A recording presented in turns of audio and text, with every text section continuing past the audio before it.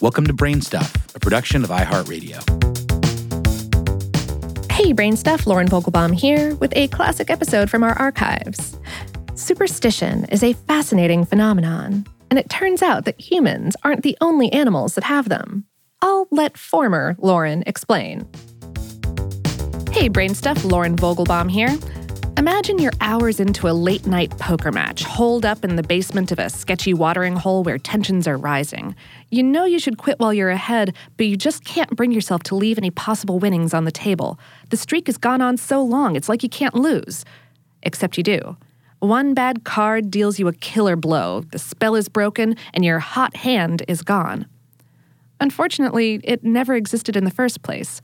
Researchers have taken great pains to prove that the hot hand bias is exactly that, a bias. It's humans' innate predisposition that makes us believe we see patterns, including winning or losing streaks where none exist, especially when preservation or gain are involved. Now we know that monkeys have the same superstitious bias too.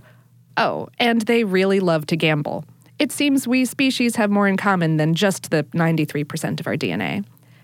During a study by researchers at Clarkston University and the University of Rochester, rhesus monkeys played a fast-paced computer game with built-in rewards. Correctly guess the next step in the pattern, get a treat. However, even when the sequence was random, the monkeys gambled like they were on a winning streak, showing a false belief in their run of good luck. Despite being given multiple opportunities to rehearse a different scenario, the monkeys stuck to the patterns they perceived to be winning ones.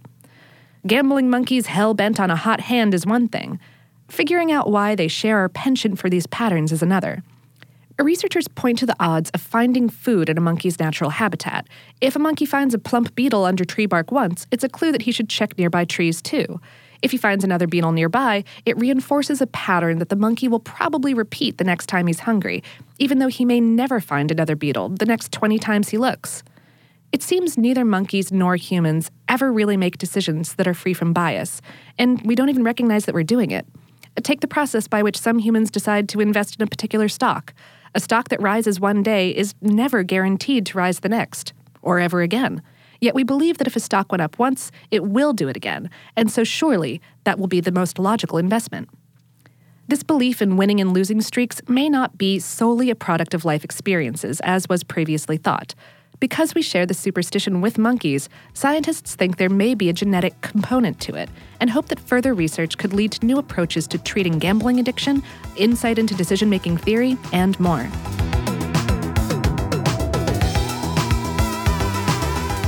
Today's episode was written by Lori L. Dove and produced by Tristan McNeil and Tyler Klang. For more on this and lots of other curious topics, visit howstuffworks.com. BrainStuff is a production of iHeartRadio. For more podcasts from iHeartRadio, visit the iHeartRadio app, Apple Podcasts, or wherever you listen to your favorite shows.